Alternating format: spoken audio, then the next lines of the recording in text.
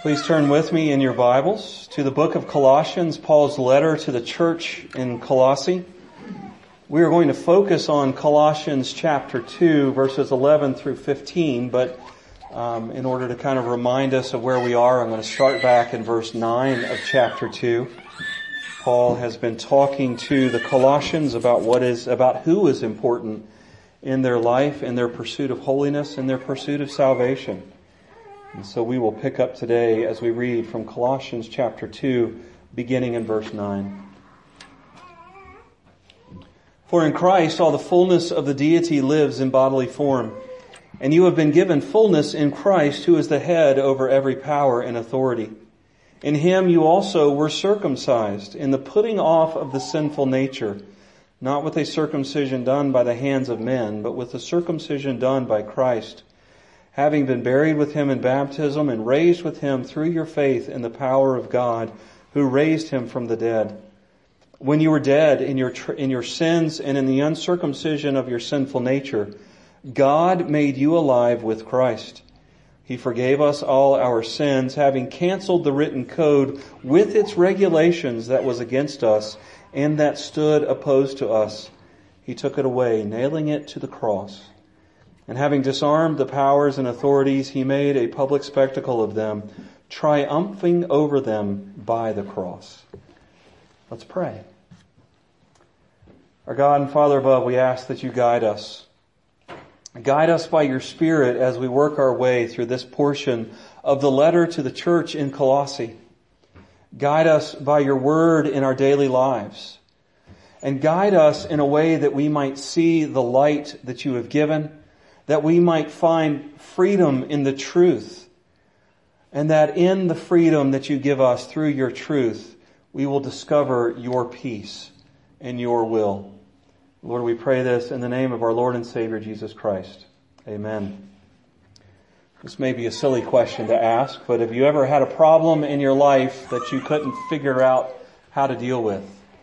That you just couldn't figure out the way to fix the problem that was there? It might have been a car issue. Maybe you're kind of handy around the car, but you've done everything you know with the engine and it just won't run. Or, maybe it's a parenting issue. You've done absolutely everything you can, everything that you know to do with your child, and it's just not working. Or whatever the issue is, you run up against the wall trying to figure out how to fix this problem. And when that is the issue, when we have this problem that we absolutely cannot fix, there are three questions that we really should ask ourselves. The first question is, well, who can fix it? Who can take care of what I can't do on my own? The second is, what is that person going to do? And the third is, how are they going to do it? Paul has been talking from Colossians chapter 1, answering the who question. He's told us twice, we read the second time here, he's told us that Christ is preeminent. Christ, Jesus, is the only way to salvation. Declaring him to be Lord in your life is the only means of salvation. But how did he do it, and what did he do for us? And that's what we are going to begin looking at today. We know the who. We know the one who can fix the problem for our sins, but how did he do it and what did he do? And today we'll answer those questions through this sentence. Jesus did for us what we couldn't do for ourselves by nailing our sinful record to the cross, giving us victory in him. Once again, Jesus did for us what we couldn't do for ourselves by nailing our sinful record to the cross, giving us victory in him. First, Jesus did for us what we could not do for ourselves. Now, to understand this, what we read in verses 11 and 12, which say, in him you were also circumcised by the putting off of the sinful nature, not with a circumcision done by the hands of men, but with the circumcision done by Christ, having been buried with him in baptism and raised with him through your faith in the power of God, who raised him from the dead. To understand that, we need to go back closer to the beginning of Scripture. In Genesis chapter 17, God has called Abraham to himself. He has called him to be a people and has promised Abraham children. And there's a problem. Abraham doesn't have children. And so God has repeated His promise to Abraham in chapter 15 that He gave him the promise initially given to him in chapter 12. And He repeats the promise again in chapter 17. Except He adds something to it this time for Abraham. He adds the sign of circumcision. As a sign of Abraham being set apart through a bloody act, he and his family being set apart as special to God. Fast forward to the book of Deuteronomy. Deuteronomy chapter 10. The nation of Israel, the family of Abraham has grown to be a multi-million person nation. They have wandered through the wilderness for 40 years because of their own rebellion, their own stubbornness. They are on the banks of the Jordan River getting ready to enter the promised land, and Moses renews the covenant for them in the book of Deuteronomy. And in Deuteronomy chapter 10, as Moses is giving some of the commands that God has given to him, God says, circumcise your hearts. And we see that for the people of Israel, circumcision was not only a physical act, it was a physical representation of a spiritual act. Because the circumcision of the heart is putting aside our sinful nature and pursuing a new, enlivened heart, a regenerated heart that has the law of God written upon it, that is tuned to God and to God alone. Well then, as God through Moses goes on in the book of Deuteronomy, laying out the covenant, we get near the end. And we get a hint in our Old Testament reading today from Deuteronomy chapter 30, verses 1 through 10, that things were not going to work out well for the Israelites. God has given His law in the book of Deuteronomy for a second time. He has told them the blessings that they will get for keeping the law, and then He has told them the curses that will come upon them if they don't keep the law, namely expulsion from the promised land. And in Deuteronomy chapter 30, God hints at the fact that there's going to be problems. Because He says, when you break the law, and when I kick you out of the land, and when you repent, I will restore you to the land. But not only will He restore them to the land, what did God say in what we read from Deuteronomy chapter 30? Remember in Deuteronomy chapter 10, He says, circumcise your hearts. In Deuteronomy 30, He says, when you repent, when you return, I will circumcise your hearts. Why would God have to circumcise the hearts of the Israelites after He commanded them to do that very thing? Because they couldn't do it themselves. They were totally and completely incapable of taking their own sinful nature and setting it aside so that they might have a heart that has God's law written on it and is tuned to God. And Paul picks up that imagery here in Colossians chapter 2, verses 11 and 12, when he says that this person, Jesus Christ, in whom the fullness of the deity lives in bodily form, and who has fully given you salvation, is going to do that circumcision of the heart on behalf of God. So that is how Christ works for us. That is how Christ solves the problem that we cannot fix ourselves. And he goes on to say that this circumcision will not be a circumcision done by hands. It will not be a physical circumcision. It will be a circumcision of the heart that only Jesus can do.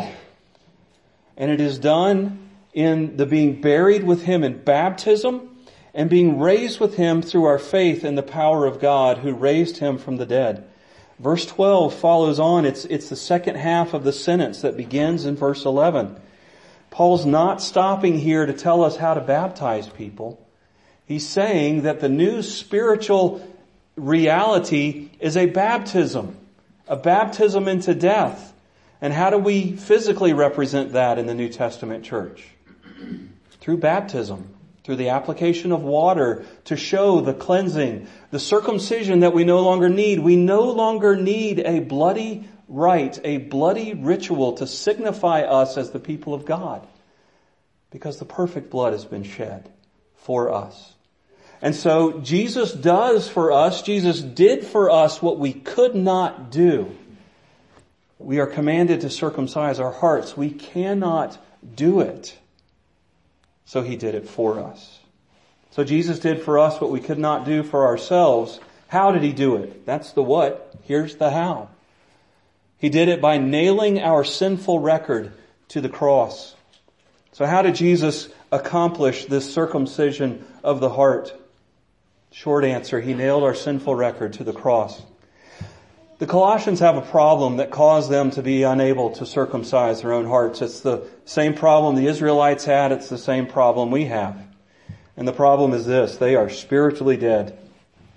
Paul says in verse 13, when you were dead in your sins and in the uncircumcision of your sinful nature. This echoes words that Paul writes to the Ephesians in Ephesians chapter 2 when he says, you were dead in your trespasses and sins. In fact, as I was reading Colossians 2 verse 13, I almost quoted Ephesians 2:1. The reality, folks, is that we have violated God's laws. And all of our acts condemn us. Even those acts that we think are good outside of Christ. They condemn us because they are done for sinful motivations. And there is a record of everything that we have done to rebel against God. And that record is called the law. The 10 Commandments. As I live my life, I am held to the standard of the 10 Commandments. And, I could just look at one of them. The first one says, you shall have no other gods before me. Ike often has other gods before God. And what is owed to God because of that? My death. Ike has worshipped images. You shall have no graven images. Ike has images, and so he owes to God for that sin, death. And there's a sheet of paper that all these things are written on, a sheet of parchment. It's not paper, it's parchment, which is made from animal skins. It's this word here that Paul uses when he says, having canceled the written code. It's a debt word. We used to have general stores in our culture, and you used to be able to go to the general store and say, okay, Joe, I need 5 pounds of wheat. I need this tool. I need this. I need that. And I'll pay you at the end of the month. And Joe's going to sit there and he's going to write down everything you took and everything you owe to him. This is a credit word, this written code. And it's the same thing. And in the Roman system,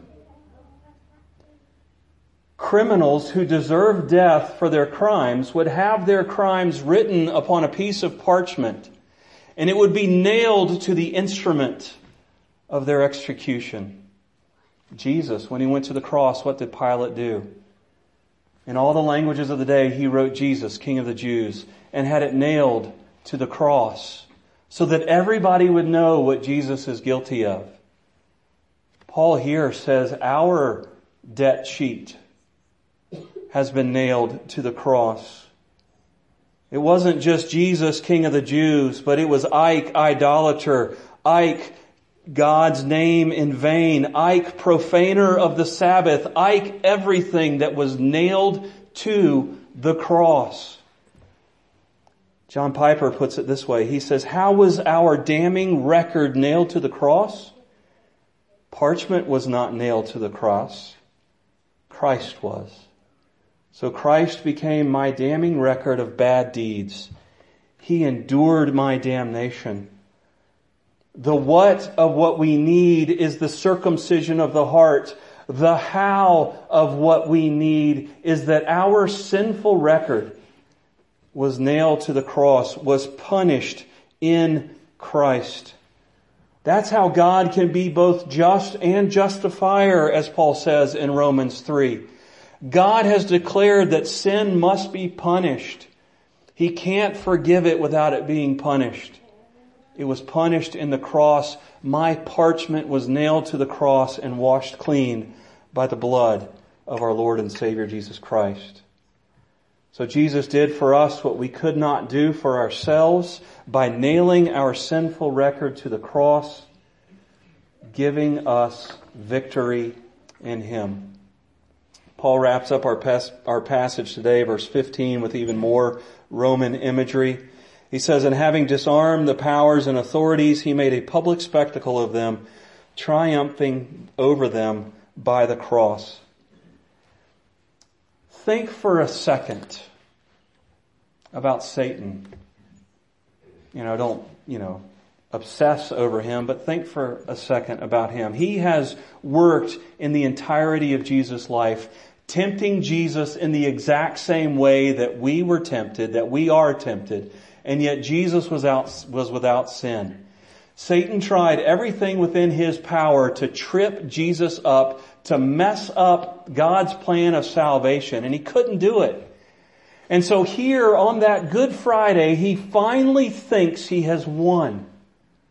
I have killed God's Son. I have killed the Messiah. I have condemned all of humanity in the crucifixion of God's one and only Son. I have won. God says, no, you've lost. Because the victory over the principalities and powers, as he says there, the demonic forces, was accomplished in the cross. And Paul says, Christ humiliated them. He talks about here, he made them a public spectacle. This was, if you were a Roman general and you went into an area, a province, and you defeated the armies, you defeated the ruler of that province, you would then take those rulers and you would humiliate them. And the way you would humiliate them is by having a parade in your honor as the general, with them following behind your chariot in some form of humiliation. Whether that be the shaving of their head or their beards, the removing of their clothes, the pelting them with dirt and filth, whatever it took to humiliate those former rulers, the victorious Roman general would do as part of their parade. And that's the picture we have here. In the cross, all spiritual powers in this world that are against God have been humiliated, have no power, which means that when we are united to Christ in His burial, we are victorious over the spiritual powers of this world. We're called to introspection in the Scriptures. We're called to examine our lives. We're called to look at our lives in light of the law, in light of the gospel, and pursue holiness. Not pursue holiness for salvation reason, but pursue holiness because God calls us as His people, as His redeemed people, to live a holy life. And so as we examine our lives in light of the law, oh, brothers and sisters, we know ourselves all too well. Oh goodness, I have been an idolater all my life. I have had the sinful nature circumcised by the work of Jesus on the cross, and I am still an idolater. Oh, and what does Satan do with those things? What does Satan do with those thoughts? He comes along and he says, yeah, you are. And you know what that means? It means God probably doesn't love you. It means you're probably not saved. It means you ought to give up on everything right now and just go back to the life you lived before you had Him. And you know what I can say to him? Be quiet. You have been paraded and humiliated before God and before the people of God through the cross. You have no power over me. The only power that controls me is the gospel. Folks, we are made guilty. We are made to feel guilt when we violate God's law, and that guilt is meant to draw us to repentance. It's meant to draw us to confession. It's meant to draw us towards holiness and sanctification. It is not meant to destroy us. Satan tries to destroy us through our guilt, not God. God wants us to love Him more and understand more deeply how deep His grace goes.